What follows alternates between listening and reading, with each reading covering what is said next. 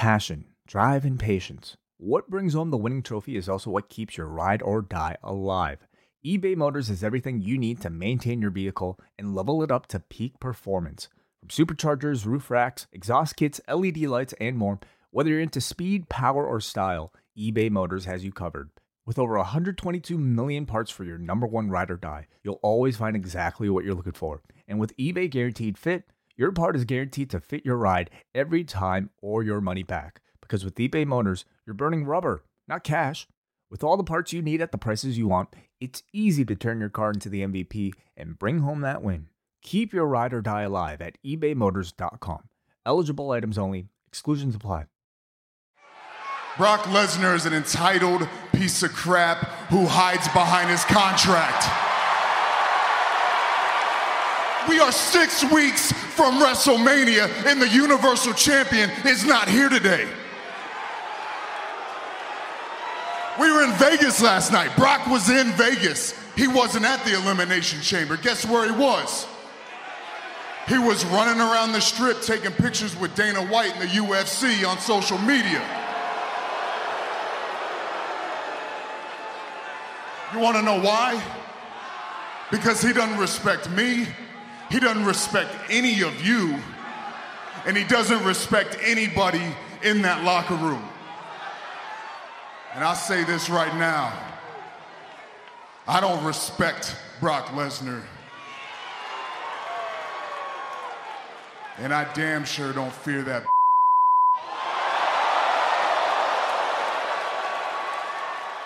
When Ryan's when it's time to begin, it's on the Rewind to Ride with John Pollock and Waiting. Me 18, that makes sense that these things we see in the ring every week on TV. It's Rewind to Ride for Monday night. Download it Tuesday morning from the Post Wrestling site. It's Rewind to Ride for Monday night on USA Now on the John and Wai Take the Mic. Welcome to Rewind to Raw. John Pollock and Wai Ting with you. Late on a Monday night.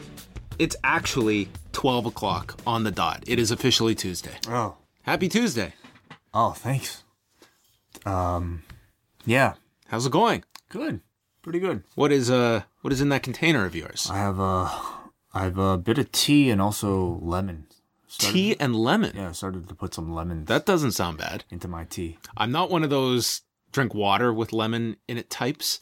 But lemon in other things I can enjoy. I like a lime in a the rare time I have a soda or something. Really? That can work. It's actually it's a lot of work. It is. I mean that's why I don't really do it. But like lemon? Do you like chop up the lemon to slices. Yeah. Okay. So it's clearly something that you're going to go out of your way to enhance your tea for. It's worth it for the lemon. It's nice, yeah. Okay. If you have lemons, you put lemons in tea. When life gives you lemons, you make lemon tea. That's right. Is there a name for that kind of combination? Lemon and tea. Lemon tea. Okay. I don't want to start off on a dark note, but did you hear about Kevin Smith? I did, yeah. He had a heart attack on Sunday. And he was doing 2 stand-up shows. Mm-hmm. And after his first show, he was just feeling terrible and ended up canceling his second show, which his doctors informed him probably saved his life. He had a 100% blockage in one of his arteries. And he posted one of the most prolific statements I have ever read. I don't know if you saw this. I haven't. I retweeted this. Really? And it was this whole discussion because his father died. I don't know if it was if it was a heart attack, whatever it was, but I've heard him tell this story many times of what kind of pushes him to do a lot of his projects and stuff like that. He relates it to his father, who lived his life very conservatively, good person, did all the right things. And when he died, Kevin Smith was there and his father was just screaming and yelling right until the end.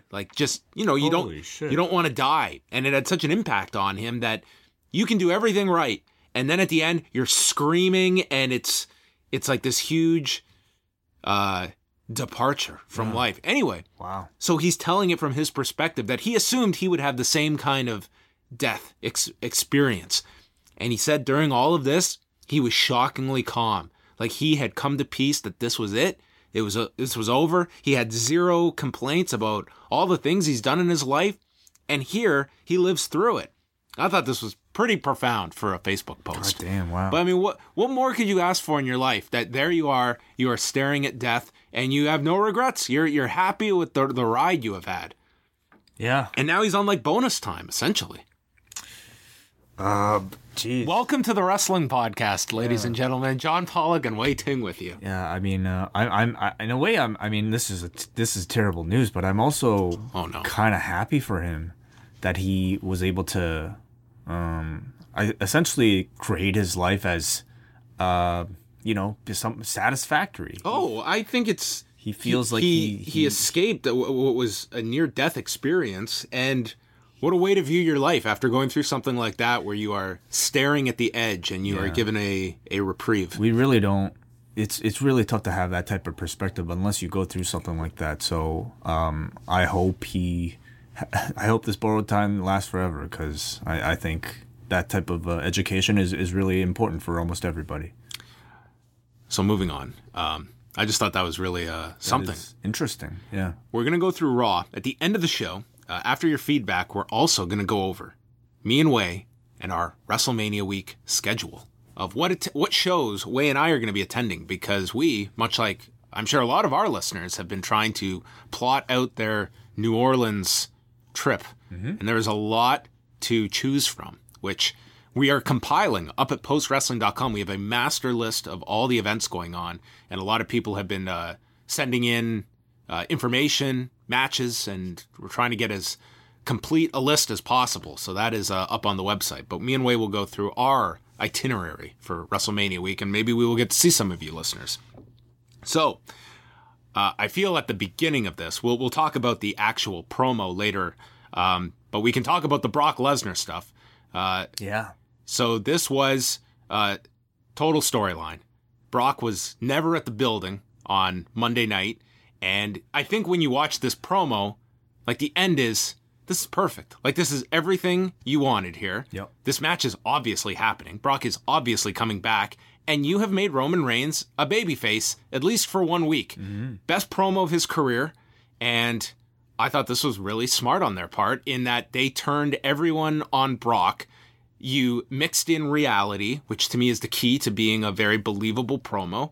And when Brock's advertised in 2 weeks, I think you have a much more interesting main event after tonight and what they did holding off Brock, which was a unique move given that they did advertise this guy. Yeah, advertising him only to take him away so that you could put the heat on him, I think is actually very smart for this type of storyline. And maybe they justified it in their mind that they were providing Ronda to this audience, that she had been kind of mentioned locally, but this was, maybe they felt that was the make good. So was Brock even in town this weekend? Well, he was definitely in town because that photo was with Dana White on Sunday in Vegas. We know that was taken on Sunday?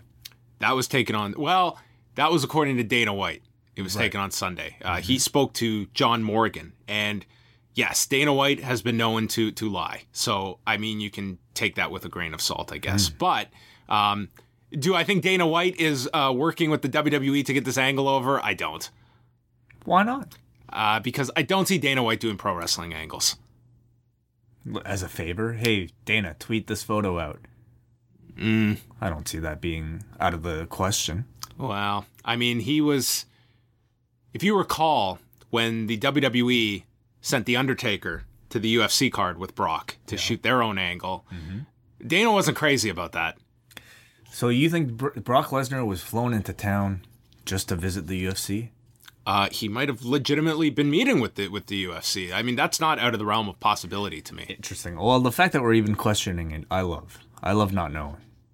Well, he was not at the building though on Monday night. I spoke to several people that that was the case, and I think that it worked effectively. Like, I think that this was a good first week to build up this Lesnar Reigns match that I don't know how much interest there was coming out of last night versus this promo that I think at least has put it in the right direction. I thought tonight was a step forward. You accomplished more without Brock than with Brock, had they done a face-off segment, for instance. But let's get into the show. Coming out of Elimination Chamber, They started by replaying the majority of the Ronda Rousey angle, and they got all their value out of this video package because this Ronda angle must have aired 4 times on the show. Yeah, severely edited. In this first segment, Kurt had a flawless performance. WrestleMania 31. Well, we learned he was doing this promo with double pneumonia, so... Yes, that's right. I mean, you know, you can look at Sunday as sort of their shooting of Raw material, literally, because this material aired on Raw in edited form, and it worked out fine. Yes, it was it was going to the comedy club to do the special before you film the special. That's kind of what it could be akin to. Mm-hmm. Alexa Bliss and Mickie James came out. Mickie is just the heel now, I think. Is that what you took?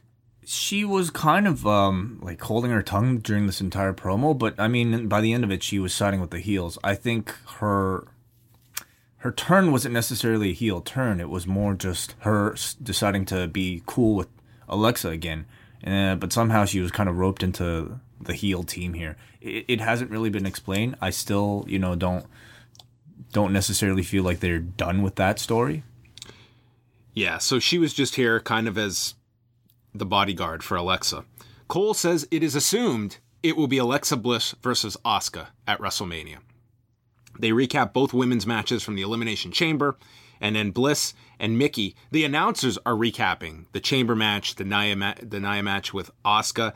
But Bliss and Mickie are just standing in this ring for the longest time, just waiting and waiting and waiting while her music played. Alexa goes over a win, making history by winning the Chamber match, and calls Mickie an amazing person, a future Hall of Famer. Sure. Of course, yes. Yeah. She has learned so much from her. The whole locker room can learn from her. And then she goes through the opponents. She said that Mandy and Sonya have a bright future, just not while she's champion. Bayley is a sad situation. And Sasha capitalized on Sasha's worst characteristic, having a massive ego. And this is not her year. I'm going to, and she pointed up to the sign, WrestleMania. I've always wanted to do that. That little point. I want to do it now. Everyone. I mean, that should be a photo op at Access, is that you can point to a WrestleMania sign and get a landscape photo. I'm pretty sure it is. They have point to the sign? They have the giant sign there. Okay, well, there you go. She says she's going to break Asuka's streak and will finish the job that Nia Jax started on Sunday night. Before we get into Asuka's portion of this, I thought another very strong promo from Alexa. Mm-hmm. She has just tremendous poise in these situations, and maybe is watching Kurt really stumble through these and how flawless Alexa is in these situations where this woman has a lot to remember as well, and I think she pulls this off very well. She's one of the better promo deliveries, and someone that I would assume is not having all that leeway to just jump around. I think she's probably much more rigidly scripted than some of your top performers, for instance. I think there's a good reason why she's been the champion of either brand she's been on for the past 2 years, and it's because she can lead segments like this all on her own. She does a great job. With the exception of This Is Your Life. We know she has her limits. Mm-hmm. Asuka comes out, and Alexa knows she isn't healthy, and says that Nia should be in the match too.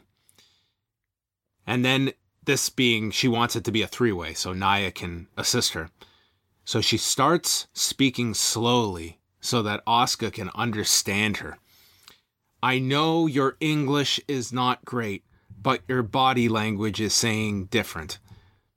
Now, she said it very slowly. She did not do the Japanese accent, which I think would have offended many people. This audience did not care for this, though. Like, not in the good kind of heel heat either, to me. I found they thought this was being, I don't know. I think they had flashbacks to the Jinder Mahal, Shinsuke Nakamura stuff. Sure. What did you think of this? A heel being a heel. Mm-hmm. Nia comes out, and Asuka attacks Bliss and Mickie. Jackson takes down Asuka. It's a big fight. Bayley and Sasha run down for the save, but all the baby faces get laid out, and Bliss, Mickie, and Jax, they leave together, and we go to the commercial, and apparently they got backstage and were ushered right back out for a match that we began as the commercial ended. Yep. Yeah, I thought a fine segment. Kind of had to with people like Mickey and Sasha who are kind of going through a bit of a transition period. You kind of had to reel them back and reset them a little bit. So Sasha came back out here. She's been flirting with turning into a heel for a long time now, but every week she kind of resets back as that default heel, never necessarily just coming right out and giving you that full-blown heel turn yet. So watching all of this, do you feel that it is more likely now that it will be Asuka and Alexa at WrestleMania? No. You still feel Asuka jumps? Well, I mean, Fastlane has a women's title match. Yes. And if I was them, it wouldn't necessarily make sense to build Asuka versus Charlotte yet until after that match. Yeah, it just seems they were definitely presenting this as this is the last woman for Asuka to kind of topple, and Alexa's last challenge. She's already beaten Alexa. She has. Do people remember that? It wasn't that long ago either. It was only a month and a half ago. I remember it. I'm personally a lot more interested in a Charlotte match. I think they're going to give you that little. I mean, they're going to lead you this direction, and then they're going to get you. Charlotte versus Asuka is a more exciting match, in my opinion. I mean, the same. If you flip it, I mean, what is there for Charlotte then on SmackDown? Yeah. I mean, the Becky match we discussed. I mean, she is completely a forgotten character. Like, there's nobody on SmackDown for Charlotte. So I think just for that reason, Charlotte and Asuka feels the better direction of the two. They also wouldn't announce that stipulation of the Rumble winner being able to choose either brand if they weren't going to do that with one of the winners. So then we had the 6-woman tag. Michael Cole recaps that Sasha literally stabbed Bayley in the heart. Graves corrected him, saying, "No, that is a metaphor." Cole, he's very bad with the literalies, and Graves always calls him on it. Bayley and Bliss were in for a very long time, and then Banks just tagged herself in. Coachman says that just like John Cena, many of these women don't have a road to WrestleMania. They're all looking for their Uber driver for WrestleMania. Jax dropped Sasha on the floor with a running shoulder block, and they go through the break. The best part was Banks got knocked down on the floor, and right as they're going to break, the guy in the front row yells, "Why are you such a bad friend?" I think that's making the most out of your front row ticket right there.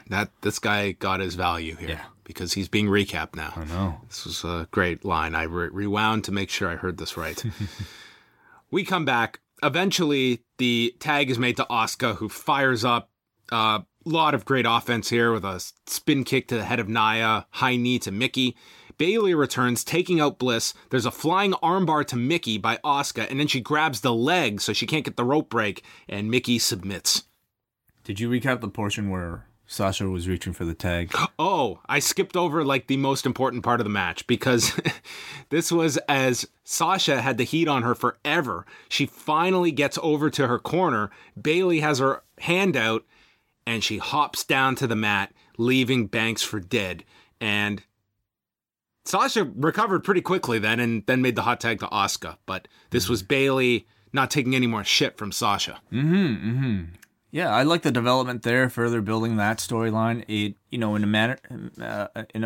in a few short weeks, they've managed to make that Bayley Sasha thing a lot more interesting than it was prior, and it further builds Asuka. So I think everything's in good shape for those two matches. And I don't get the feeling that they're going like a full heel turn yet with either one. I think both are kind of justified in their actions, with Sasha being obsessed with this title and will do anything for it, and Bayley just being sick of being the punching bag and showing some backbone here with Sasha. So I think they're, Bayley especially here, very justifiable in her actions. Definitely. Something to remember, too, is that we have 6 weeks out until WrestleMania. Exactly. And in that amount of time, you have a lot of story that you should tell so that you could peak for WrestleMania. I mean, we saw kind of with Jericho and Owens last year where they, by the time they got to Mania, I think they actually did a great job because that Festival of Friendship was early February. Really? It was... I mean, that was one where, they did that angle really early in comparison to when they still had another pay-per-view to go. Owens was still champion when that happened. That was the turn, but then you also had to build up the actual rivalry, right? I mean, I think 6 weeks is a lot of time for them to tell the story that they need to tell. And perhaps by the time we get to Mania, we will get a full-blown Sasha heel. John Cena came out. He stares at the sign. He failed last night. He said he was rushed into a room with a microphone and he was demoralized, almost saying that, don't listen to my Raw Talk interview, folks. It was just me being raw. Did you watch any of this? Just in recap form, actually. Yeah. He says, failure is tough. Your character is put to the test when your back is against the wall. And that time is now for him. And he took 5 minutes to feel bad for himself on Sunday. But then he decided, I'm going to figure this out. He failed at the Rumble. He failed at Elimination Chamber. No one else will step into this ring and state that they failed.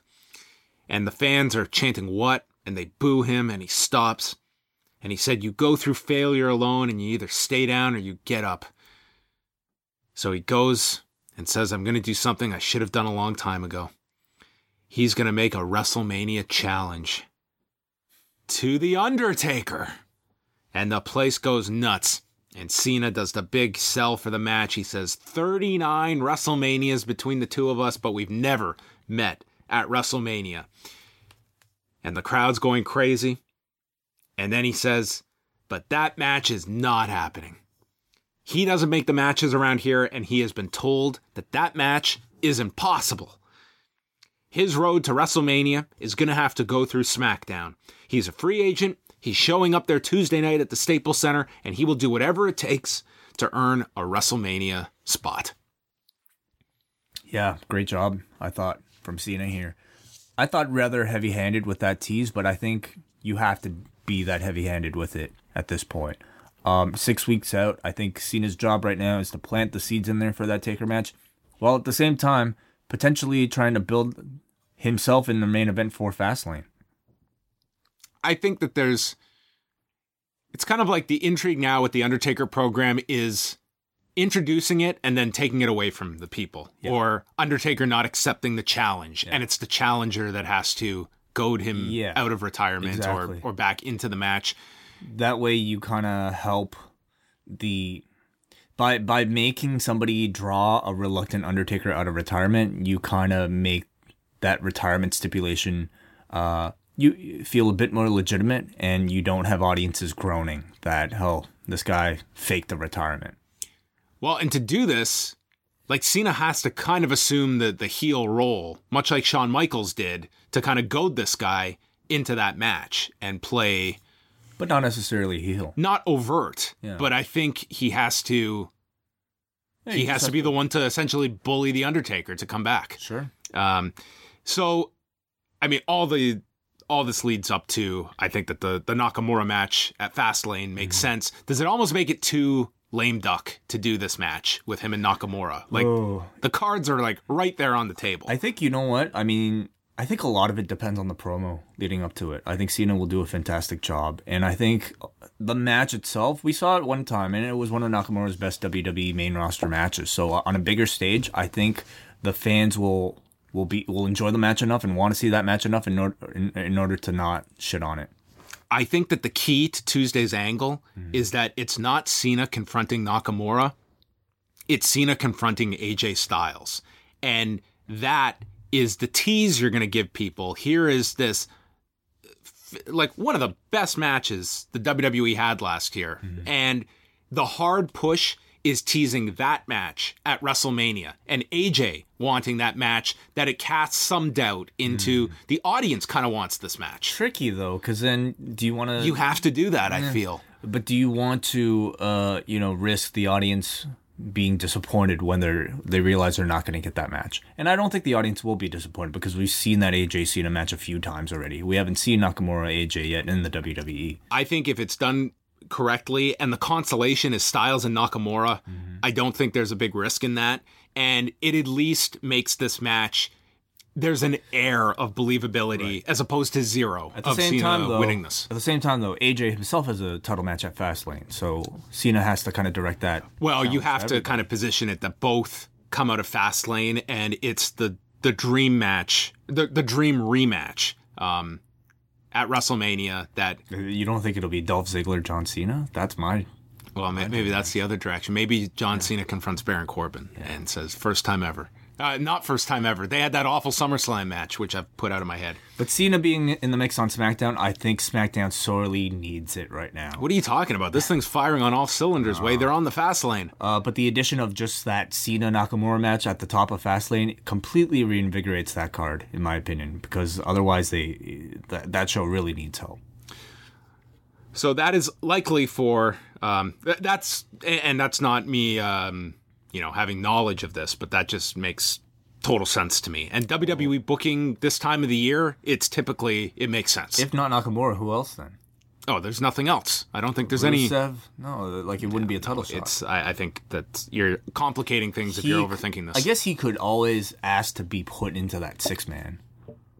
Is it a 5-man or 6-man? It's a 5-man at the moment. Yeah. God, that sounds awful. Yeah. Sasha Banks and Finn Balor. This is the new rule on our shows, is that the selfie promos, we only recap the words that they feel are valuable enough to emphasize. So Sasha Banks and Finn Balor. You can bank on losing, too sweet. And then we cut to Miz and Asuka. Are going to embarrass, bank on it. Tuesday night, folks, Mixed Match Challenge. Every promo should be recapped like that. Way's the only Canadian watching this. Bray Wyatt makes his entrance. Heath Slater and Rhino are in the ring, and he just starts killing these guys. The bell doesn't ring. He danced with Slater before hitting the Sister Abigail. He's really crazy now. Oh, my God. He's dancing with people. And Bray cut a promo. Look what you made me do. He has to hurt these innocent men. It's Matt Hardy's fault. He led them to slaughter. The Great War is far from over. Great. Awesome. Not great. So he'll face him again. This time he will make sure that your woken eyes stay shut. He's coming for Matt in a Stitches match. I think all can be forgiven if they deliver on like a really fun stipulation match. That's not as bad as the Chamber of Horrors, but give me some semblance of maybe I think what we want from this Matt Hardy character. Maybe you should go this next week and watch the New Day match with the Wyatts on the compound, and then maybe that is what they're building to. Yeah, I know. What's funny is that on the pre-show, like I almost like the idea of them getting super creative and doing it in an empty stadium. Okay. Like a pre-produced, empty stadium match that airs in the spot of the opening kickoff match that's empty anyway. So we're not drawing attention to a match that has no people watching it. Do you think that could work? It's an interesting idea. It seems like it's a lot of work to do for a kickoff match, though. Well, it's like, why do this then? If you're not going to make a big production out of it, then why are we even doing this feud? Why are they even these characters? I think you can do some final deletion type of stuff if you end the match in the arena. I feel it's touch and go on Jeff, and that could end up being some tag match, which I just feel with Jeff, it'd be like, you know what? My shoulder, Tag match, you think? With who? Bray Wyatt and who then? Oh, God, pick someone.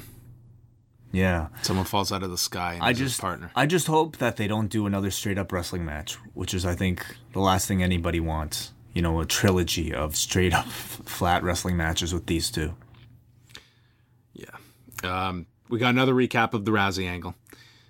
I feel they should have gone total Jackie Brown here, and we should have been able to watch this angle from 4 different perspectives. Like, we get Ronda's vision, Kurt's vision, Stephanie Hunter. Okay. Travis Brown's. Oh, Travis Brown. Dude, that guy was having a lot of fun in the front row. Did you see that Instagram video? I did. That's my brother! Yelling at Braun. I know. Those two are strikingly similar. Yes. Is that a possibility someday? I really hope the possibility isn't the guy who was left laying at the end of tonight's match. Or tonight's angle. Literally. The Miz Taraj came out, and they're teasing that Miz is going to announce his opponent for WrestleMania. He runs down the suburb of Anaheim, and he says Kurt Angle takes all his stars for granted. He will become the longest reigning Intercontinental Champion of all time in 62 days, which is kind of like creative math. Like when you say longest reigning. Combined reigns as well. Exactly. It's his multiple reigns combined, not a uninterrupted reign that Wayne Ferris still holds the record of. So Still something to promote. it's something. Yeah, sure. definitely. Sure. Why not? And that reign is currently held by Pedro Morales. Yes. Miz went over all the guys that do not have this record. Shawn Michaels, Bret Hart, Pedro Morales, Edge, Jericho, Roman Reigns. None of them are him. And this instantly entered my mind is that Miz comes out of... If he challenges this title... Actually, you don't even need it to challenge this record. Miz versus Pedro Morales? Pedro Morales, yeah. Oh. Is Miz starts bragging about all the champions he's better than, and then he drops Kurt Hennig's name. Interesting. Like, isn't he one of the first people you think of? Yeah, absolutely. And it's just a reason to do a title match of substance with Curtis Axel, just for something. I love that idea. I think it's a great, nod to anybody who was a fan of Mr. Perfect.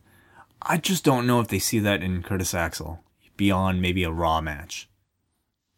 And there might not be much there. I'm saying this is just...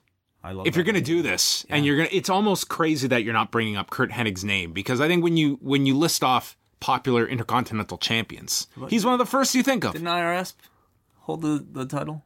Not the Intercontinental. Oh, okay. Too bad. He says he should be the main event of WrestleMania and face Brock Lesnar, and it is the most prestigious title in the WWE, the IC title. So he asked Kurt Angle what he's doing at WrestleMania, and Kurt said that his opponent tonight might affect his match for WrestleMania. And Miz is pissed that he's getting this runaround and not a concrete plan for WrestleMania weekend.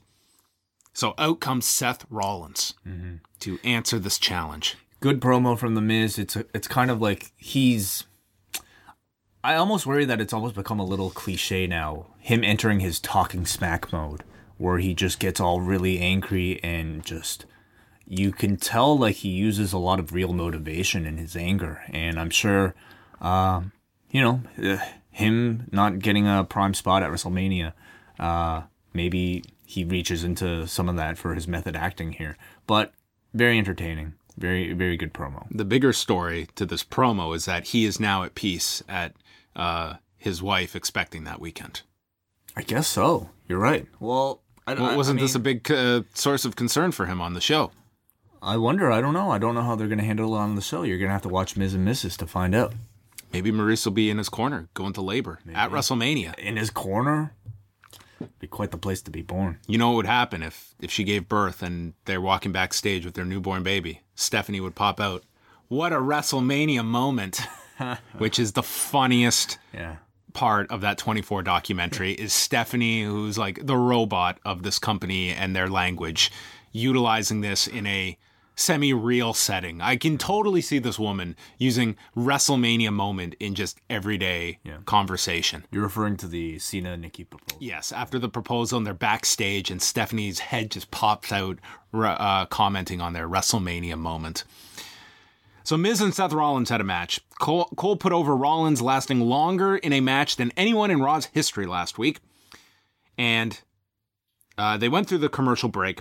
Rollins landed a springboard clothesline, sling blade, blockbuster. Went through a ton of different moves. Rollins scaled to the top and he nearly slipped before regaining his footing and hitting the superplex. Michael Cole was in awe of this man's athletic recovery here. And it was impressive. I mean, he could have just spilled and looked like a fool. And not only hit the superplex, right into the Falcon Arrow. Yeah. I mean, this guy is seamless. Dallas and Axel get taken out with a suicide dive, and then he hits all three with a suicide dive. Inside the ring, Revolution knee is delivered to Miz. And then Miz is laid out across the ring. Like 3/4 of the way is how the announcers described it. He might have been 90% across. No, not that far. He was really far. Not 90%. So I'm going to say 70%. Okay, we need a mathematician. Maybe Dana Brooke can get some stats on the distance between turnbuckle and target. And we could... I was... All right, pretty damn far. I'm trying to give this guy some accolades here, and you're just trying to just... whatever, I could do this. I'm here for the truth.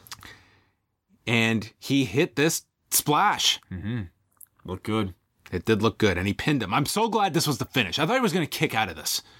And Michael Cole... When you go further, you see there's more velocity, so it hurts more. Yes, exactly. Michael Cole yells, "That's the stuff cruiserweights do, not Seth Rollins." I'm thinking Michael Cole has never watched a Seth Rollins match in his life. This guy does more than the cruiserweights do. Yeah. Does 10 times what the cruiserweights do on 205 Live, at least up until recently. So Seth wins. I was torn on this. Like, fine win for him, really impressive finish. But what was the purpose of last week with Seth? Like, to get this guy up and ready for an IC title program, like, it just felt as though, why last week was that the week to do this superhuman effort and then beat him on Sunday, and now he's in this... Well, first of all, Seth wasn't even supposed to be a part of that match. You know, at some point during the whole process of Jason Jordan being injured and them having to build that match for Elimination Chamber, they decided to do a gauntlet match. And I think there are only a few people in the company that you can rely on to do something like that. And if you're going to have a long 2-hour gauntlet match, Seth Rollins is somebody I would put in there for a long, long time to ensure that you have quality wrestling throughout those 2 hours, most of those 2 hours. So I guess my question is, why did that match need to be there last? I really enjoyed it last week, but now in hindsight, could that have been saved for, post WrestleMania when you need a challenger? I mean, I don't know. Like when Rollins needs that, when you're getting him ready for a main event position. I personally don't think Rollins was really meant to be the focus of what came out of that last week. He was booked to go an hour. Completely, yes, I understand. But I mean, that match was made to build to the Elimination Chamber, and it was just meant to drive interest to that match and get you thinking that maybe any of these people participating could be champion. Coming out of it, I don't necessarily feel like Rollins had anything big planned for WrestleMania anyway, beyond what looks to be an IC title match. So, at least we can give them credit that they are continuing to push him by giving him wins heading into WrestleMania. I think they have really hit on something with him, positioning him as sort of this man of like incredible athletic talent. And he should just go out there and do shit like, wrestle for an hour on Raw, crazy long frog splash. And next week, maybe... I don't know, maybe he'll juggle while he's, delivering that Revolution knee. Parkour. Do John Morrison's gimmick. Sure. But I think positioning him as a guy who just does these tremendous physical feats is a really great gimmick for him, because he is somebody who you can rely on to do stuff like that. I just think that if you're going to beat Roman Reigns and John Cena, much less consecutively, right, that should be really important. That wasn't even brought up tonight. I don't think that was even mentioned. Right, yeah. They gave so much to him, and it's just, the timing is also key. So yeah. I do have to wonder, like how many of those pieces are finally falling in place right now for WrestleMania. Like, if The Rock was around, maybe Kurt Angle wouldn't be a part of that Ronda match, and therefore Angle would be free to have a match with somebody else. Maybe Miz, maybe Seth. Yeah, and I would say at this point, you'd almost have to imagine the card, at least the key matches, are all kind of locked in place now. Like, I would imagine now they know where they're going at this point. But you're right. Like, maybe 3 weeks ago, they thought there was some hope of getting Dwayne Johnson. And I'm sure when that limo pulled up, that's what people were led to expect. I wasn't expecting it. Well, I mean, it was a tease, right? Of a surprise. Yeah. And it ended up being... It was. I thought it was Ronda, but probably it was meant to be Triple H and Steph. I think that limo spot was kind of just strange, because they didn't. You're teasing a surprise, and there was no payoff to it. Right. I think we're just supposed to assume that it's Triple H and Steph that ride in the limo because they're the authority. Right. Yeah. And Bryan apparently just stared into the window and couldn't tell that it was his hated rival Triple H in there. Finn comes out. Rollins is just confused at why this guy's coming out. And Rollins just goes to the back. And then we come back, and all of a sudden there's a match going on with The Miz and Finn Balor. Angle made this match during the break. And it's just, like, what a dick. Like, The Miz just goes through this long match. It's like, Yeah, what did The Miz do to deserve this? Yeah, it's like Kurt to me is just... So not only that, but Angle says that if there's no winner, Miz won't go to WrestleMania. This made no sense. He said... Okay, well, first of all, they did the 22-second version of this where Dallas and Axel just jumped Balor and the DQ was called. So then Angle appeared stating that the Miz-Balor match is going to happen. The rest are banned from ringside. There will be a winner or else Miz isn't going to WrestleMania. Coachman, confused by this, said, well, I guess the winner of the match doesn't matter, just as long as there is a winner. Which is kind of right. Yeah, if Miz loses this match, he's in better standing than if they have a double countout. That's very true. This was just strange. Graves is just losing it. He's just asking, like, what's going to happen? Is Outback Jack or TL Hopper going to be one of Miz's partners here? I love those random Outback Jack references. I know. This came out of nowhere. Yeah. They went through a break.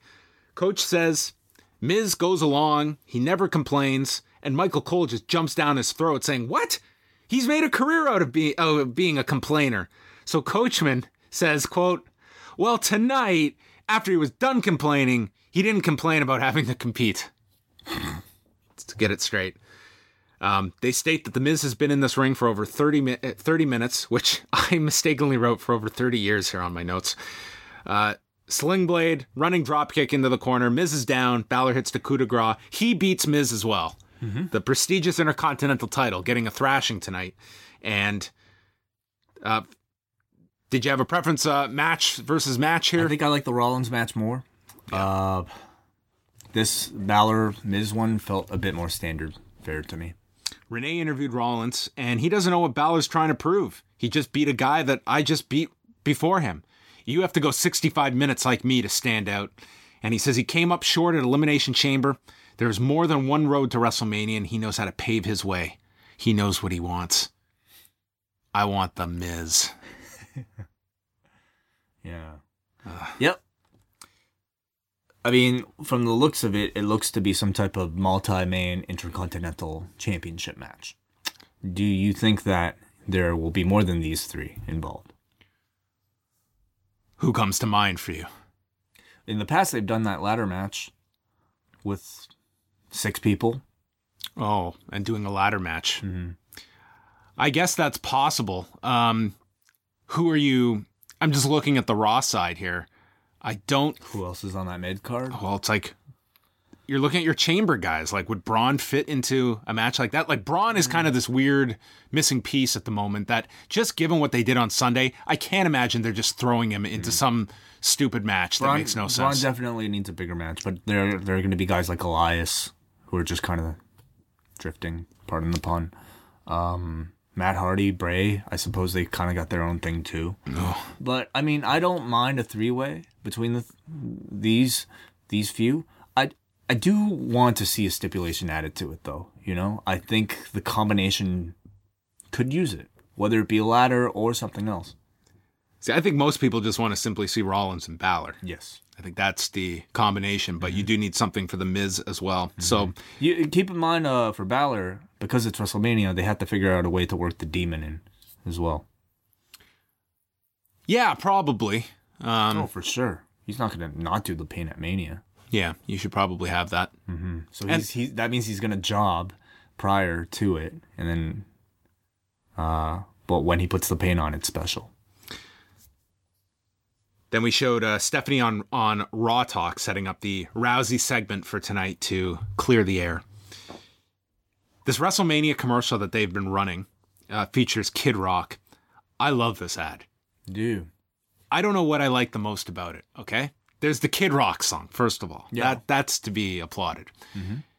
Then we've got John Cena and Nikki having their big kiss after the proposal. And then we cut to 2 fans with a guy and his girlfriend. And the guy's lifting his girl into the air, kissing her as these 2 are in their John Cena shirts. There's a close-up of a fan wearing a Progress shirt. Oh, I didn't notice that. There's so much to enjoy in this WrestleMania spot. Interesting. I think it's the image of the 2 fans in their Cena shirts making out in the stadium. That's the real visual of this ad, but it's quite the ad. Okay. I'll look for that. Roman Reigns comes out. He holds off on speaking as the crowd is booing him. He goes to speak and stated that he's a man of his word after winning the Elimination Chamber match. And he said that he would win the match. He did. And when he says he's going to WrestleMania to beat Lesnar, he's telling the truth. And then he's just doing that Roman smirk and shake. The truth is a funny word. I don't know why I'm covering for this guy. He says Brock isn't here tonight. 30 minutes ago, something happened. He didn't show up. Lesnar is an entitled piece of crap that hides behind his contract. And Lesnar was in Las Vegas, but he wasn't at Elimination Chamber. He was out on the Strip hanging out with Dana White. And he says that he doesn't respect Reigns or the fans or anyone in the locker room. And everyone's sick of it. And every week, this locker room is running around the world, and Brock shows up when the city and the money is right. And I'll always be here. And Paul Heyman's going to come out calling themselves businessmen, but he was born into this business. I don't respect Brock Lesnar, and I damn sure don't fear that bitch. And he says, I'm now going to go backstage and take this ass chewing like a man, because this was a shoot, brother. I wasn't supposed to say any of this. And this segment just went on. Yeah. And unlike others, he respects this place. And that ended this. And all joking aside, I thought this was maybe Roman's best promo. Mm-hmm. This was everything this program needed. Mm-hmm. It added, I think, legitimate issues into this worked program that I thought did a good job tonight of putting Roman in a babyface light. Definitely. Whether that will hold until WrestleMania is doubtful. But I think they learned from the Cena Reigns program that I thought they almost went too much with those two. It got a little, every week we had to do this shit. But I think they found a good balance here that they can build this up as this kind of real issue that they're trying to exploit to get Roman into a sympathetic light with the audience. And I thought he performed very well here. Completely agreed. I have to say this was probably Roman's best promo in his entire career. I think coming off of last night, myself and probably a lot of other people were thinking, how on earth are they going to sell this match with Brock Lesnar and a babyface Roman Reigns? How? And this was an ace up their sleeve. You know, this was Roman coming out here, receiving a huge amount of boos, and then turning this audience by proclaiming, I'm the wrestler. He's the mixed martial artist. He's the guy who would rather be in the UFC. And if we've seen anything from last night, it's that there is a lot of resentment from professional wrestling audiences for these UFC people just coming in and making a lot of money on their part-time schedules. And positioning Brock Lesnar as that guy is really, I think, a smart move to turn him from kind of that Suplex City babyface into somebody that you could legitimately hate if you're a wrestling fan.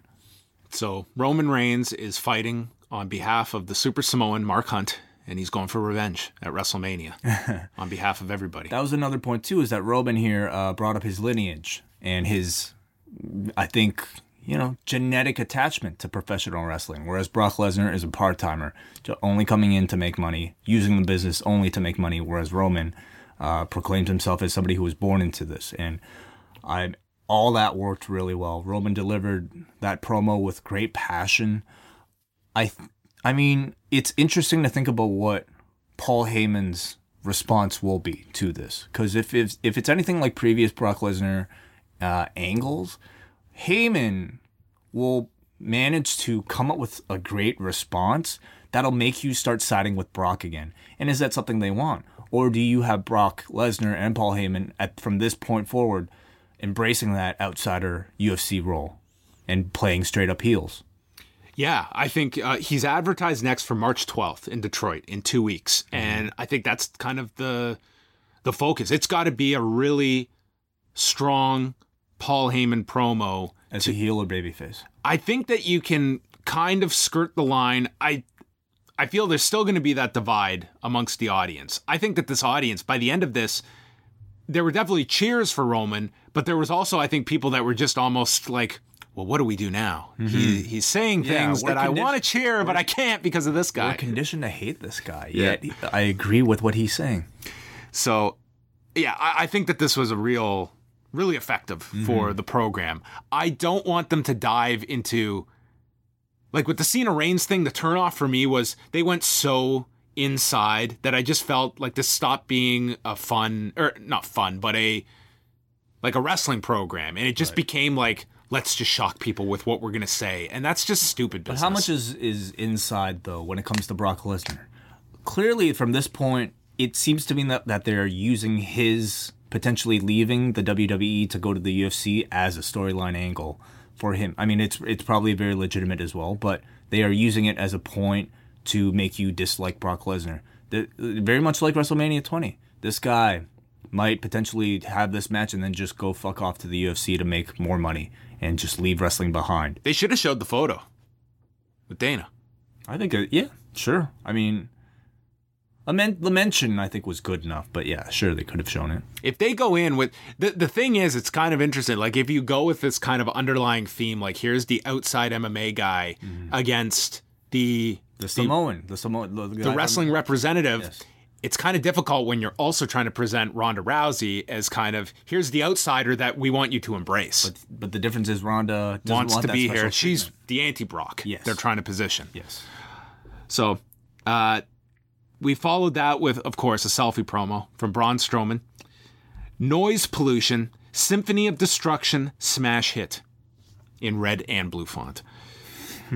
Sheamus and Cesaro took on Apollo and Titus in a 2 out of 3 falls match for whatever reason. I don't know why. Very solid ending on Sunday, but we had to do it 2 more times.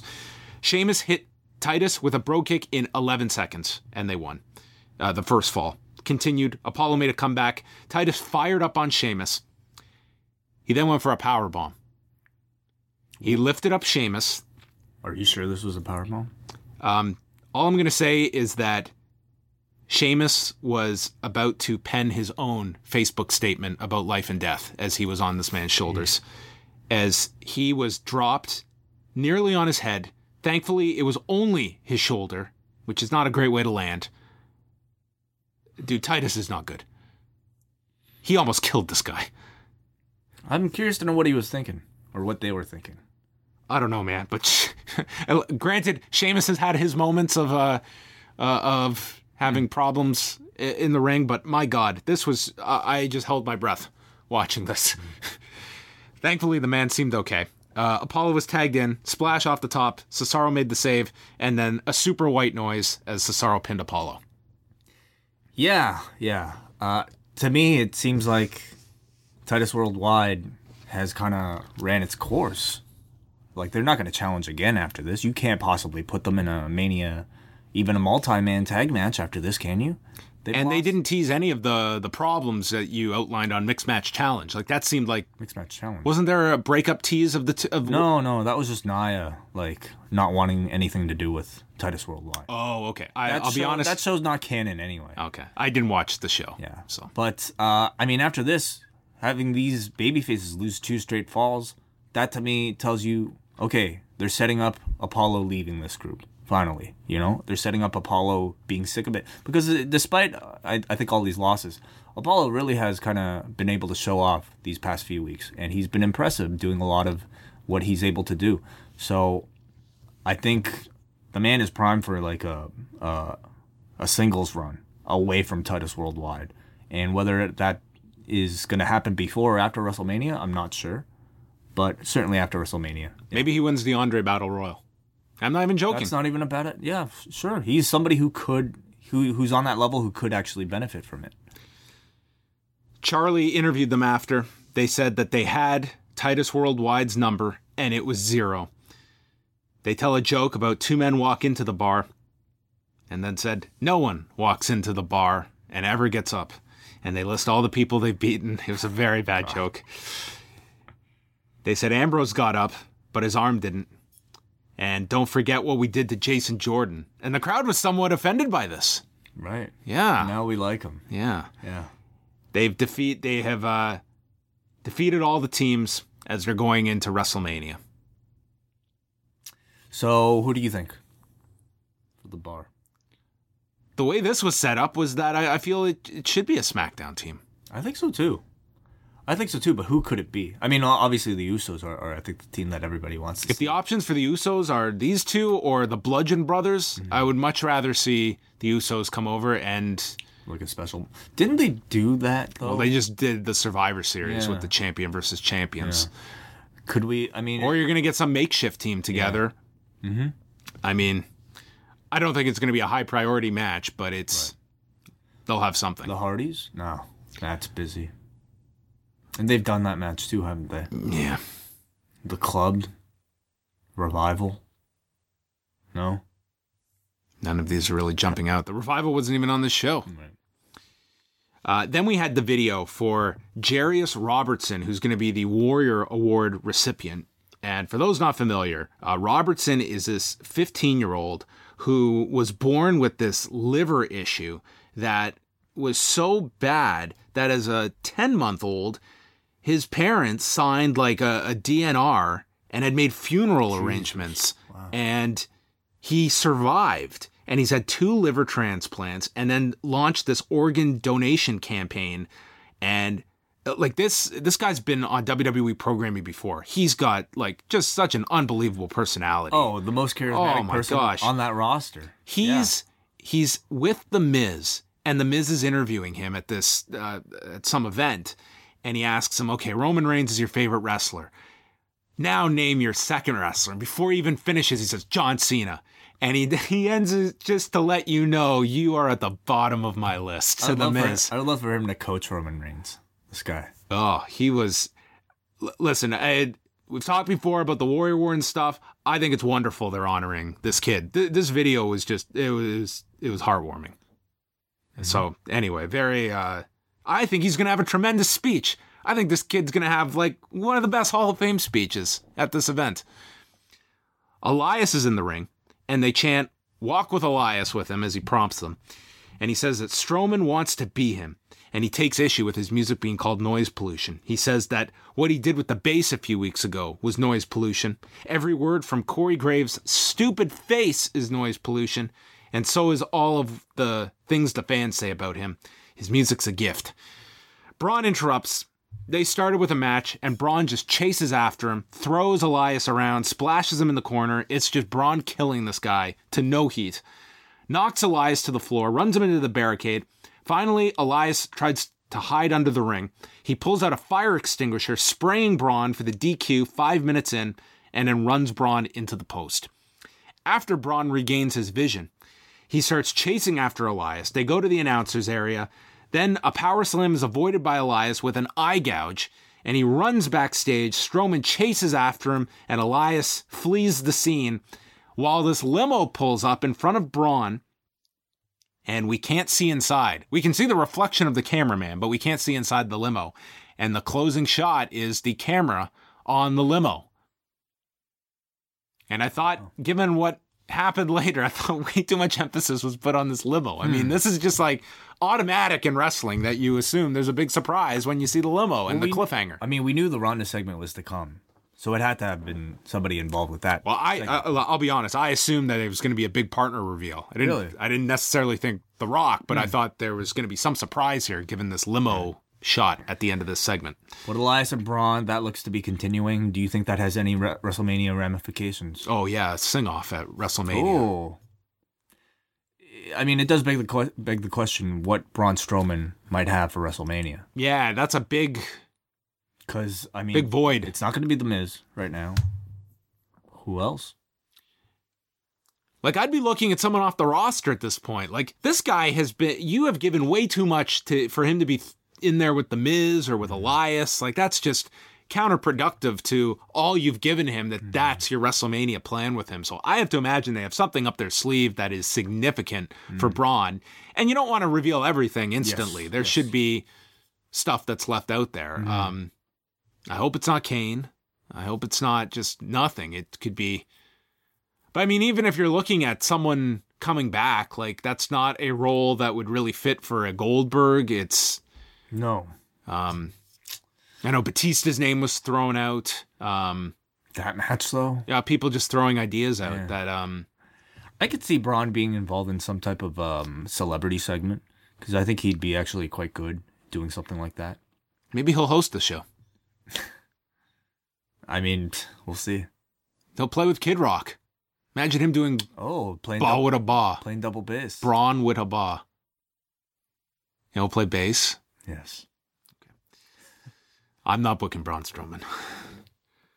They plug John Cena for SmackDown. And then next week, Raw in Milwaukee will feature Asuka Nia Jax. Why? I don't know. Man. I don't know what we accomplished on Sunday. So they're going to have to book their way out of that one again. Protect Asuka's streak while making Nia look strong coming out of it. And my assumption is that somehow that'll lead to the challenge. But then again, we're still only a week away. Like, we're still 2 weeks away from Fastlane, aren't we? Yeah, I mean, it's kind of weird to do the challenge before Fastlane, which at this match, I don't know. I don't know what they're doing here with doing this rematch again. We will see next week. Final segment. Paul and Stephanie come out. And Stephanie says that last night was supposed to be the highlight of their executive careers. Kurt Angle started hallucinating and said things that just don't make sense. He has double pneumonia. Yeah. That explains the WrestleMania 21. Yeah. He says, Stephanie says that as a result of Kurt's accusations, Ronda took action. And that might be okay in MMA. It's not tolerated here. And we got another highlight pack of this angle. Stephanie says that Ronda now reports to her. The WWE owns her. And she has to learn her specific role. And all of this needs to start with an apology from Kurt. But instead of Kurt coming out, Bad Reputation plays and Ronda comes out. And it's the Ronda entrance. Storming to the ring. Right. Mean mugging Stephanie. This was the Ronda Rousey that will be an effective character. Yeah. And then Kurt runs out, telling Ronda to stop. And Ronda says, I've never been slapped in my life. I won't be disrespected, and I'm no one's property. And this is when it dawned on me, Way. They are booking her as the adult L. From Stranger Things. Yes. I'm waiting for her to get a nosebleed here after an armbar. Wow. Like the quiet kid who... The quiet killer that doesn't take any shit. I think that's exactly how they who has should book superpowers. Mm-hmm. I want to say, I thought Ronda was great. Yeah. Like, she was tremendous here. For all the apprehension about her speaking ability, I thought her speaking was great here. Well, she came out here, and I think the world was nervous. You know, are they going to limit her speaking? Are they not going to have her speak at all? She came out here and delivered a complete 180 from what we saw last night. It was as if Stephanie's slap had hit a button on the side of her cheek that woke her up. And she felt like a completely different person on this show. Yes. Listen, there's been many stories out there about her burgeoning acting career and whether she has really any acting chops. This to me was evidence that she can at least play Ronda Rousey, as opposed to in MMA where that was her. Mm-hmm. Here she has to essentially method act her own self in a fight mode. Mm-hmm. And I thought she accomplished it here. Yeah. Stephanie explains they're not bad people. But first off, Kurt explains that Ronda needs to work within the system. And this was the last thing this audience wanted to hear Olympic gold medalist Kurt Angle stating. Kurt says, listen, Ronda, I need this job. And the character is just crumbling here. And he has to do whatever is needed. And he lied last night. He misheard what Hunter and Stephanie were saying about her. He's had this pneumonia. I mean, this to me was just, I don't know. The death of Kurt Angle. In their defense, they need to make Kurt look like a total bitch in order for him to fire back up, in order to join this match. I think that's where it's going. They've got to take this GM of Kurt Angle and essentially present him like this is a parody of himself. Yes. He has become a joke to his legacy. Mm-hmm. This fucking suit filler that is just a corporate stooge. Yeah. And he has to realize the Olympic gold medalist that would not take any shit, much like Ronda. Mm-hmm. That's what they need to get to. Yeah, this is the heat. Stephanie is explaining here that they aren't bad people. wants to make Ronda the superstar she deserves to be, and then goes to leave, and Ronda says, "We haven't addressed the slap. And you need to apologize, or I will rip the arm out of your socket." And Stephanie comes back and just, with no sincerity, apologizes. And then they go to leave. Like, Stephanie doesn't give a shit. And Hunter just clocks Kurt. Just left him here like he was Jason Jordan. And Ronda starts checking on him. And that's how the show ends. Mm-hmm. Kurt, a defeated man. Ronda was the star of this segment. I thought Stephanie was great. I thought Kurt was good too, man. Kurt didn't fuck anything up here. He did deliver all his words properly. Yeah, I thought his acting was good too. If last night was maybe a ground rule double, okay, or maybe an error that leads to a double. Okay, whatever baseball term that is. Tonight I thought was a home run. I thought they did really well. I thought everything that they were set to execute, they did. Again, Ronda, I was so impressed at how different she was tonight compared to last night. It was not like she had a lot of lines in this one. She had to act in this, and I thought she did well. The best promos on this show were Roman Reigns, Ronda Rousey, and I'll throw in Alexa Bliss. Like, ask me that 24 hours ago, I'd be laughing at you. I think both really delivered big for the two big money angles on this show. I thought Roman and Ronda were tremendous in their roles, and that makes this an effective Raw because I think you pushed forward the key matches. Now the question, if the outcome is this tag match with Kurt, and you're going this direction that we've outlined, I mean, do you have faith that Kurt can pull this off? Because that does require a big promo from Kurt. I think seeing how... Can you take the handcuffs off this guy and he can cut an intense promo? I think Kurt will be at his best. Number one, because it's WrestleMania. Number two, because this is his... It's a moment with Ronda Rousey. And I think Ronda will be at her best. I think everybody will be on their A game, rehearsing everything, making sure that they don't fuck anything up, making sure that everything comes across as perfectly as it can. And I'm sure all the support will be there to facilitate that everything goes perfectly smooth. So therefore, I do have confidence. And in ring, I think Kurt and Triple H will be fantastic. And Ronda, she'll be booked to have some tremendous spots in there, either with Triple H or with Stephanie as well. So that was Raw. I thought a good show. Yeah, compared to last week, certainly not a show that I think left you remembering any matches that were on this show. The matches were just kind of so-so. But I think anything that was important for WrestleMania, they got across, and they got across pretty well. Let's go to the feedback and hear from you folks. And on a scale of 1 to 10, tonight's show, Drew, what do you think it was? Or have you looked? I actually checked, yeah. A 6.6, which... Better than Chamber. Yeah. I think the WrestleMania picture is really coming together, especially on the Raw side. I think you can see where all the key directions are going. Some good, some bad. We will see where things evolve. But let's go to Sean from Manchester. Very good episode this week. Not sure if the Brock no-show is well. We went over that. Speaking of promos, I think Ronda came off much better tonight. Yes, she did. Tyler from Orlando. I think the writers may have found Roman's promo to get him cheered on the road to WrestleMania. Talking shit about Brock not being full-time is real, and the crowd really took to that judging by their reaction. Ronda seemed much better tonight than on Sunday. Maybe she doesn't need a mouthpiece after all. Quick idea I had for Mania. A 6-man IC title ladder match involving The Miz, Seth, Finn, Elias, Braun, and Joe. Just a way to get 6 great guys on the show, which will already be a tough card to cram everybody on. That might be a wild card. Samoa Joe.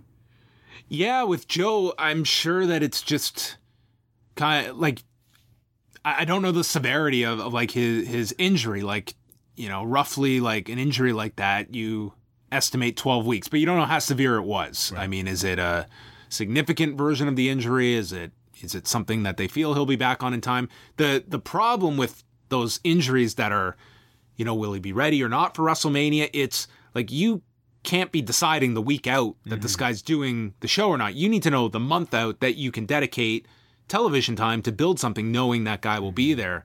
And as you recall, like, Joe was odd man out last year. He was just called up and he didn't end up on the show last year. Mm-hmm. So, I mean, I hope he gets on the show. He's been a huge bright spot the last 6 months. Sean from Toronto, better than average episode of Raw. I thought that the tease of Cena Undertaker, only to say the match is not happening, was somewhat mean. Of course, this could just be WWE trying to stretch this angle for another month. Well, yeah, they are not teasing that without the promise to deliver it. Things I did not like on the show was Alexa Bliss's racism towards Asuka, and the final segment, which sort of made Ronda look like a fool for not seeing through Hunter and Stephanie's charade. At least she came off better than Kurt Angle, the doofus stooge. Brandon from Oshawa. I thought tonight was one of the best promos of Roman's career. They made good use of the Lesnar and Dana photo, and it seemed to get a lot of people behind Roman. Do you think they will continue to push Brock possibly leaving to get him a similar reaction to WrestleMania 20? Also, what do you see for Braun Strowman at this point at WrestleMania? I can't see them doing one-on-one with Elias. Well, yeah, we've talked about Braun, but the Brock thing we've kind of discussed too, and I think that really would be the most effective way to get Roman cheered. I think the most effective thing for Elias is a performance at WrestleMania. Elias. Not a match. Yeah, sure. Does something. He wasn't asking about Elias. Well, I guess he was. I mean, we've kind of talked about Braun. Like, there isn't that one obvious agree. direction. Yep, him coming out, doing a song, getting interrupted. Like, if there's a celebrity spot, I think him... He'll get cheered over Kid Rock if they were to do something. Oh, interesting. I do wonder. But you could throw Braun into a segment like that. Although I feel like you should be putting Braun into a match, I think, on Mania. Andrew from St. John, Ronda's presentation was 100% improved from last night, and I'm more interested in the animosity now that Stephanie is playing a more clear-cut heel. I want to be convinced when it comes to Bray and his feud with Woken Matt, but they need to do something different. This was a good first step. Sasha Bailey was good. Did I miss Asuka declaring who she was challenging? They have handled this confusingly. Well, they're holding off on that. Jay from Denver, Colorado. Tonight was much better than last week. I felt like we got some movement on most of the storylines, but they are going to have to work hard to keep this interesting for another 6 weeks. The road to WrestleMania is long. I'm excited for another round of Sasha versus Bailey, but I hope we get something new. Maybe tonight was a hint of a Bailey heel turn? That would freshen up the feud for me. And finally here, from Evil. I felt bad for Mickey, who had to stand up there looking like a chump when Alexa talked. I'm glad they furthered the Bailey-Sasha feud. I feel it's the only way to bring both of them back to life. I thought almost all the promos were really good, especially the Miz and Roman's, because everything they said felt legitimate.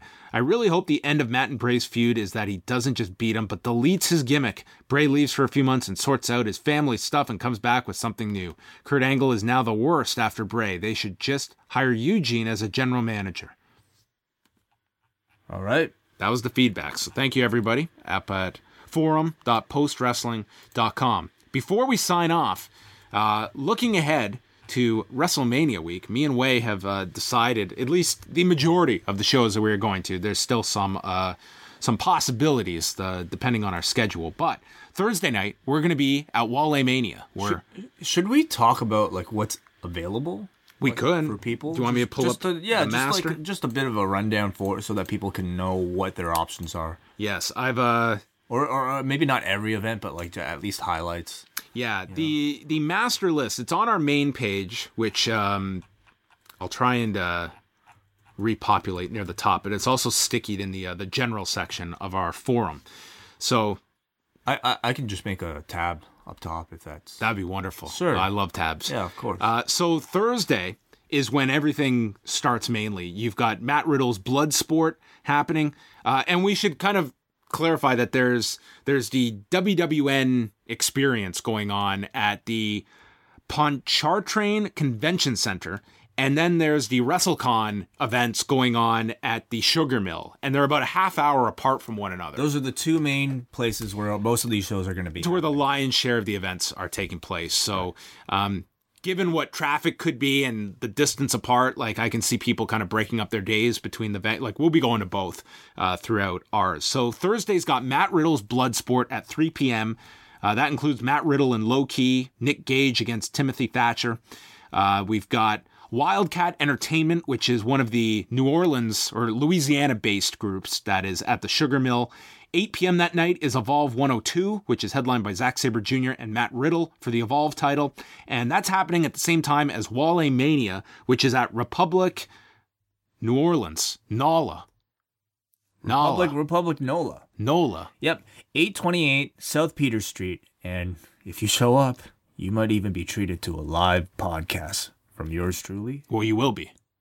Well, I'm teasing people. Oh, well, that's advertised. So anyway, I could pull off a Brock Lesnar. You don't know that. there could be Way might have problems. Yeah, John and I are hosting Wale Mania this year, so show up if you, and please say hi if you guys end up making it out. Yes, there'll be guests on the podcast. It's a fan Q&A, so it should be a lot of fun, and we'll get to meet a lot of you. A lot of wrestlers in attendance as well, and of course, Wale. Wale himself. Later on that evening, 9:30 p.m. is the WrestleCon Super Show, which is always one of the big shows of the weekend. That's happening at the Sugar Mill. The main event is going through some changes because Trent Beretta is off of that show. So it's Kenny Omega and Kota Ibushi teaming up, and they have not announced yet what the new main event is going to be with Trent's injury. Interesting. 11:55 p.m. that night is Beyond Wrestling, which is over at the PCC, as I am. Wow, this card looks really interesting. Matt Riddle, Deonna Purrazzo, Timothy Thatcher, Tony Storm, Joey Janela, and Penelope Ford against Darby Allin, Priscilla Kelly, and then Chris Dickinson and Jaka. So are these a bunch of intergender matches? Yes. Wow. Yes.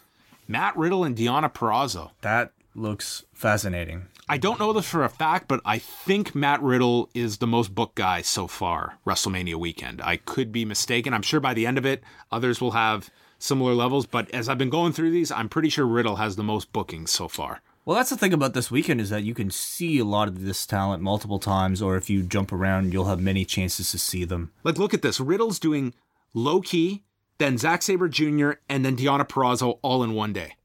On Thursday. That's crazy. That's Thursday. He's going from one show to the next. Wrestling 3 people in one night, but I mean, I guess that's nothing new for WrestleMania weekend for a lot of this is the chance for these guys. Like, there's some that work 8-9 times in the weekend.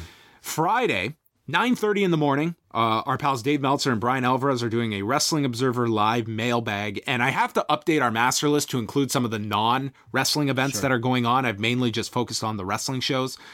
Friday morning also has Jim Ross's one-man show, which is happening at the Hilton Garden Inn, just outside of New Orleans. Noon is Progress Wrestling, and that is featuring, they have not announced matches yet, but a lot of big names on this show. Matt Riddle, Will Ospreay, Tony Storm, Walter, Jimmy Havoc, Travis Banks, Austin Theory, Ginny, the Grizzled Young Vets. So your expected. They've announced a lot of big names. Are we going to that one? We are going to the Saturday Progress show. Okay. Now, the Crash has a show at the Sugar Mill at noon, and that's got Austin Aries against Penta L0M, Ray Phoenix against Flamita, Ray Horace against Flip Gordon against Laredo Kid, and they also have a 6-man. And this show, depending on if we're up in time, I would like to go to this show because we are going to Rev Pro at the Sugar Mill right after that at 4 p.m. So depending on where we are on Friday morning, the Crash should be a fun show to go to. So that's a maybe, but we'll definitely be at Rev Pro at 4 p.m.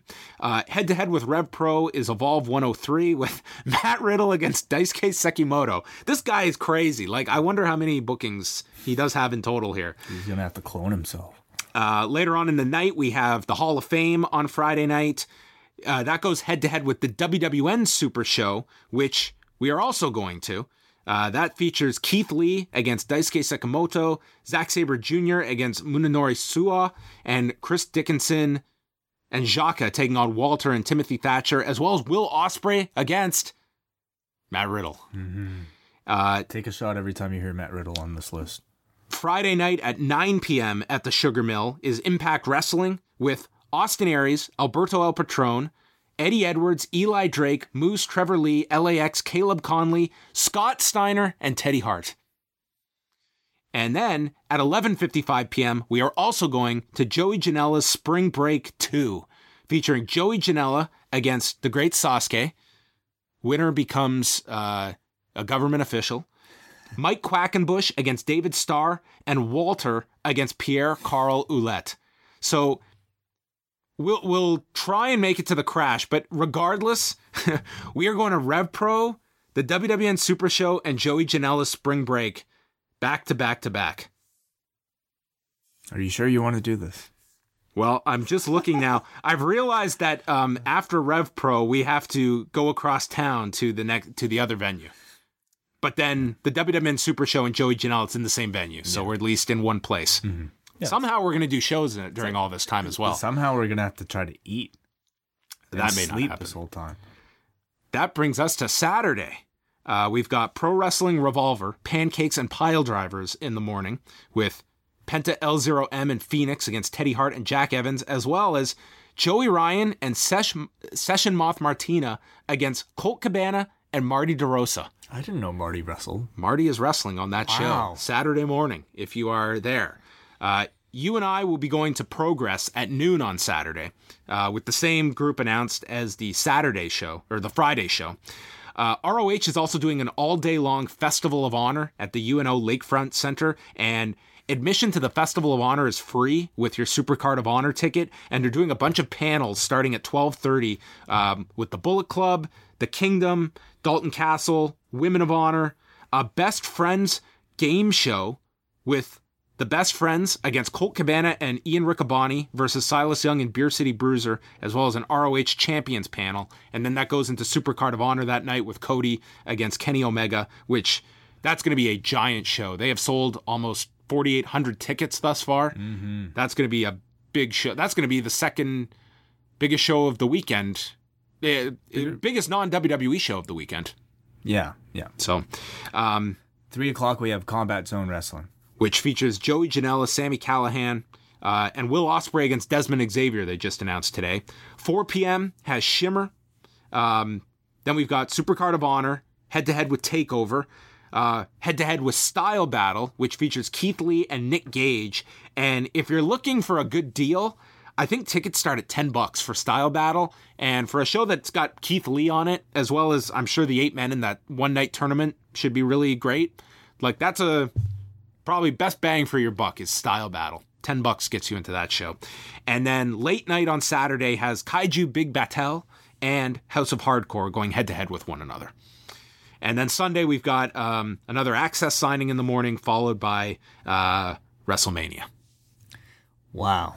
So that's what's going on. And that's not even a complete list of everything. There are going to be a lot of wrestlers, a lot of wrestling fans in town. Every Waffle House will be jam-packed the entire weekend, I'm sure. Yes. And I know a lot of people are saw our report last week about Louisiana is a commissioned state as well for professional wrestling.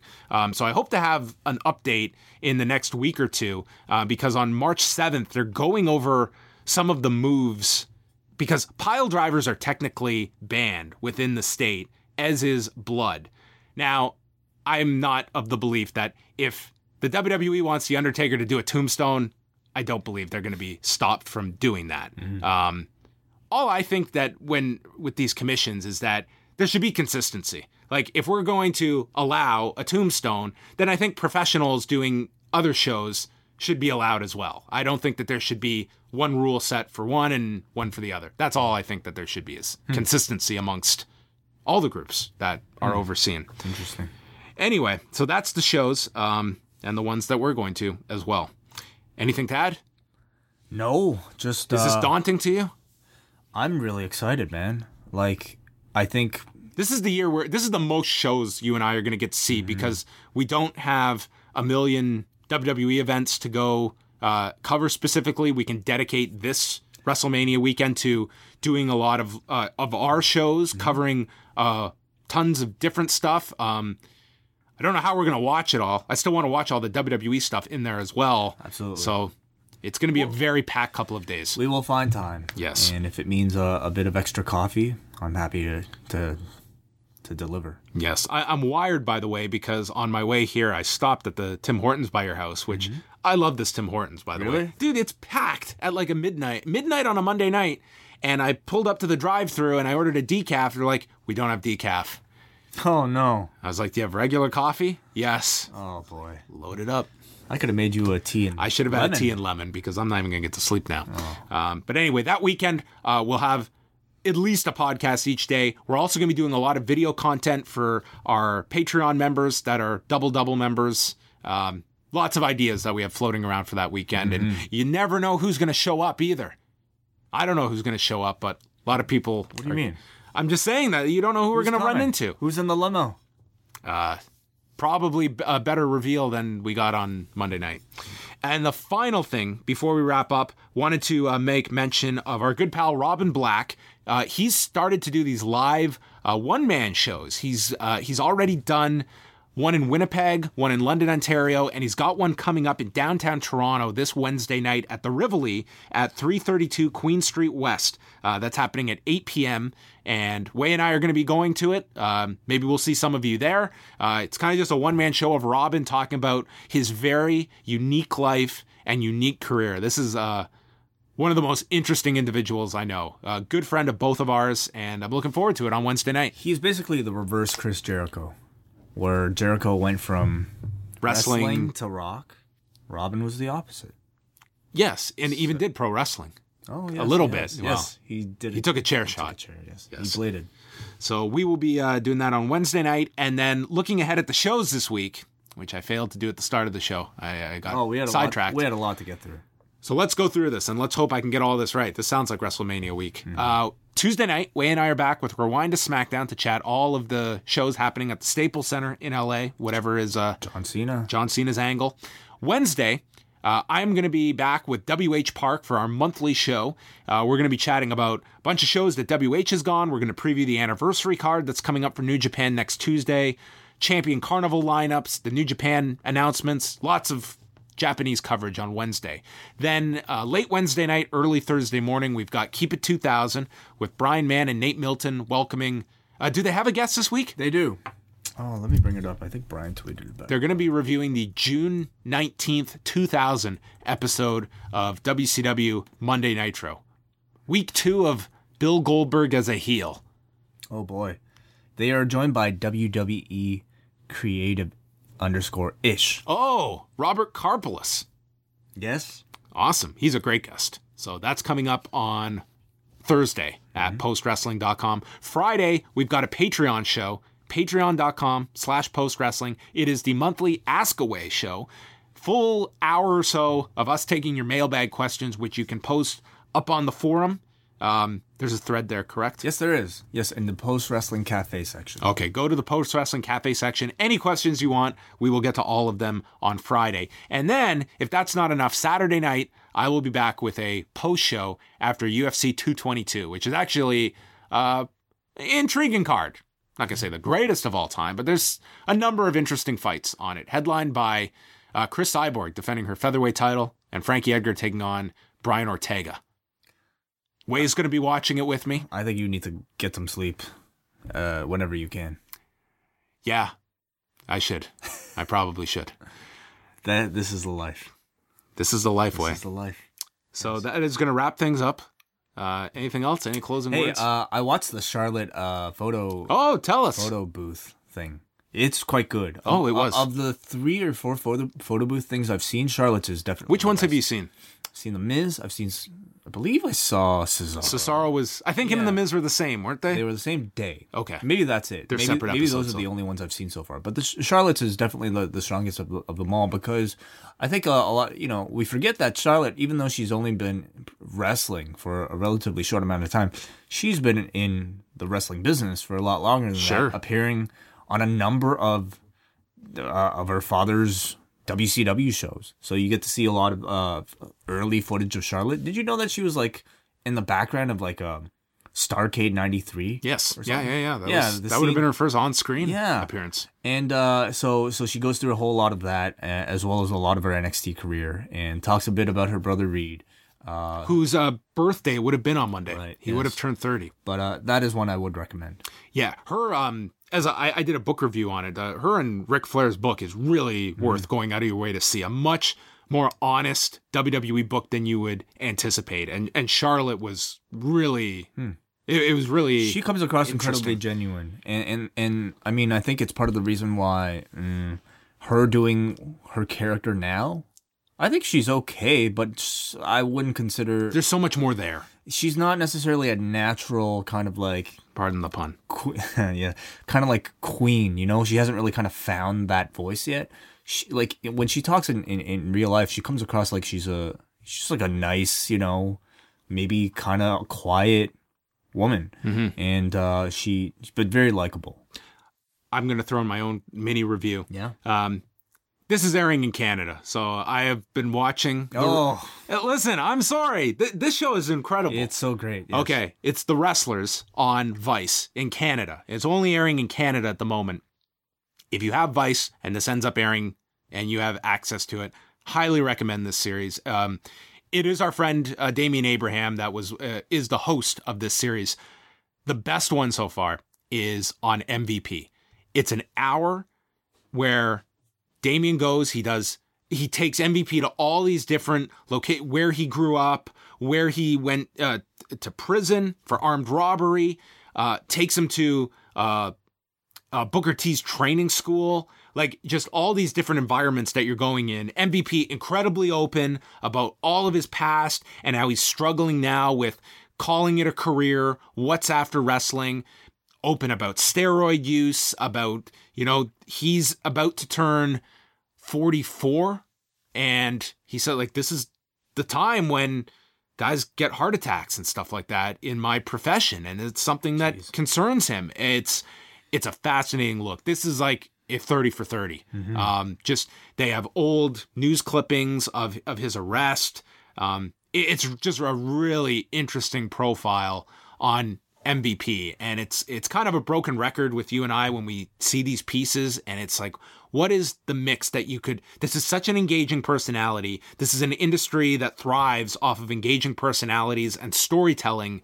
Where is the mixture of this? Right. And that promotion that can find that balance, I think, is on to something really incredible. What you just said with Charlotte, how can you incorporate that more into the show? Like this MVP, it's just such a interesting story, just such an engaging story, that I love this episode. I thought it was the best one I've seen I think I've seen 3 of them now. I had the Stardom one saved.